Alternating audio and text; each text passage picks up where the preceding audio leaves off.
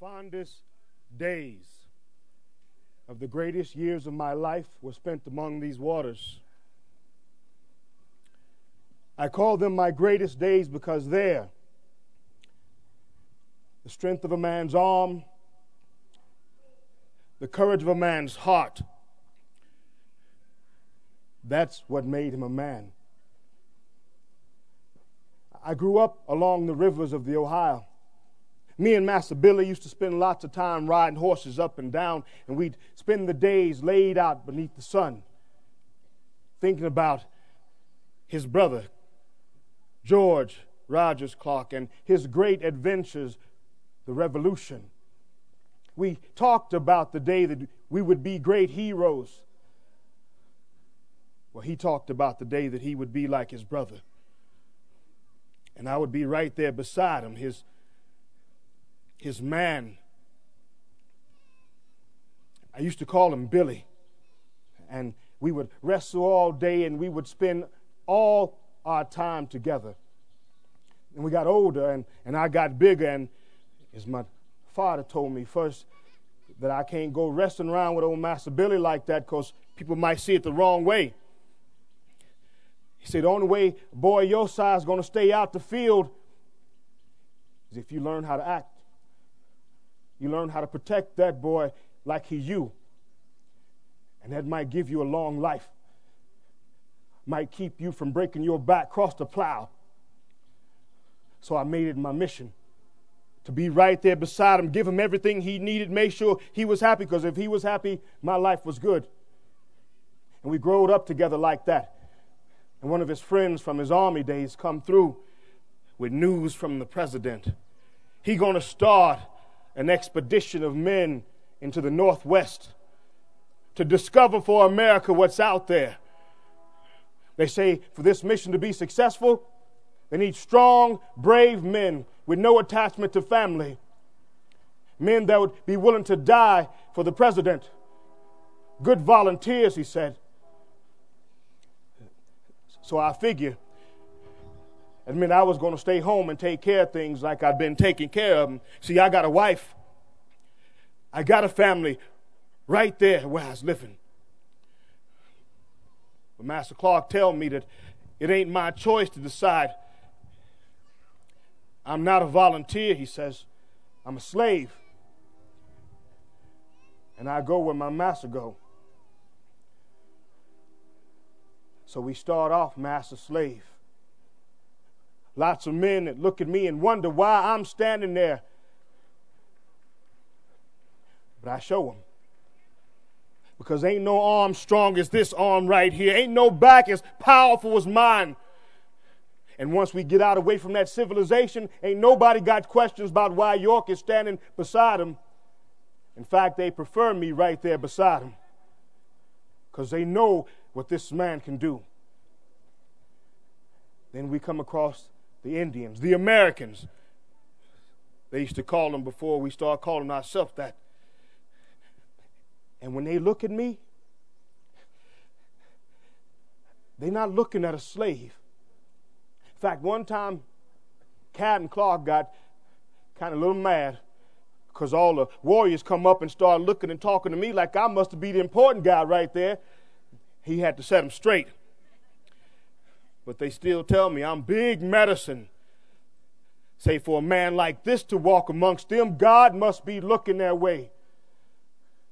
Start to make me believe maybe I am more than just a man's property. And we make our way up these waters. And we start to meet people. We start to see things no American ever seen before. We come across this tribe, this girl and her baby. Captain Clark said they're going to be with us for the rest of this journey, going to help us make our way through the Rock Mountain. Now, this girl got a new baby, and he says somebody got to protect him. And I tell him, ain't no worry. Long as that girl and baby with us, I'm going to take care of them, even if it costs me my life. And I did. Captain Clark took a fancy to him. He cared a lot about him. In fact, I seen him once tell old Charbonneau, he ever strike that girl again, he going to have to answer. And he tell me that I'm going to be the one he answering to.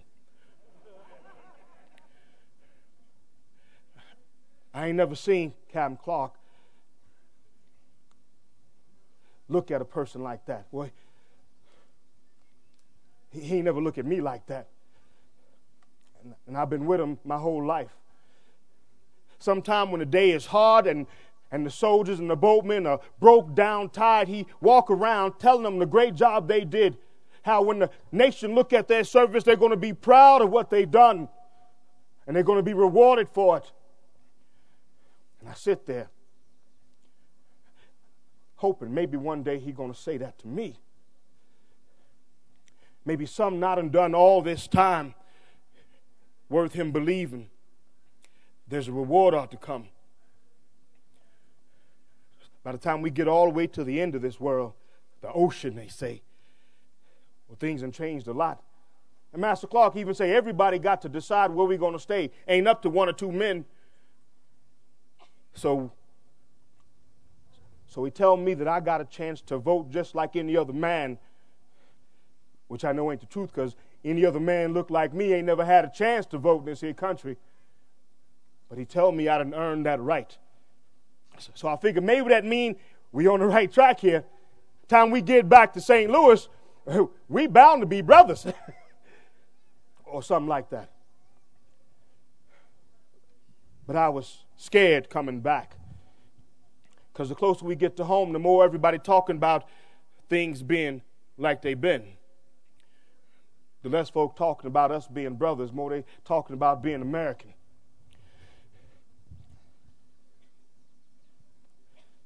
And I ain't an American. Back there, I'm a slave. Like my daddy was a slave. And the woman I love, see, she the property of another man. And I ain't even got the right to say when I see her, when I hold her, when I love her. And a lot of people joking, maybe I ought to stay out there with the Indians and loving me so good and all. But I can't be free without my family. So I figure we make it back down this river. Maybe Master Clark get a chance to see what it is his man York done been for him all these years. And maybe he give me my freedom like he did Ben. See, before we left on this mission, he called Ben and he says, seeing this servitude for life is against God's will and against the natural order of mankind, I'll be giving Benjamin his freedom for faithful service in my household. I done waited my whole life to hear them words. See, Ben been with us a while. He's just a young boy.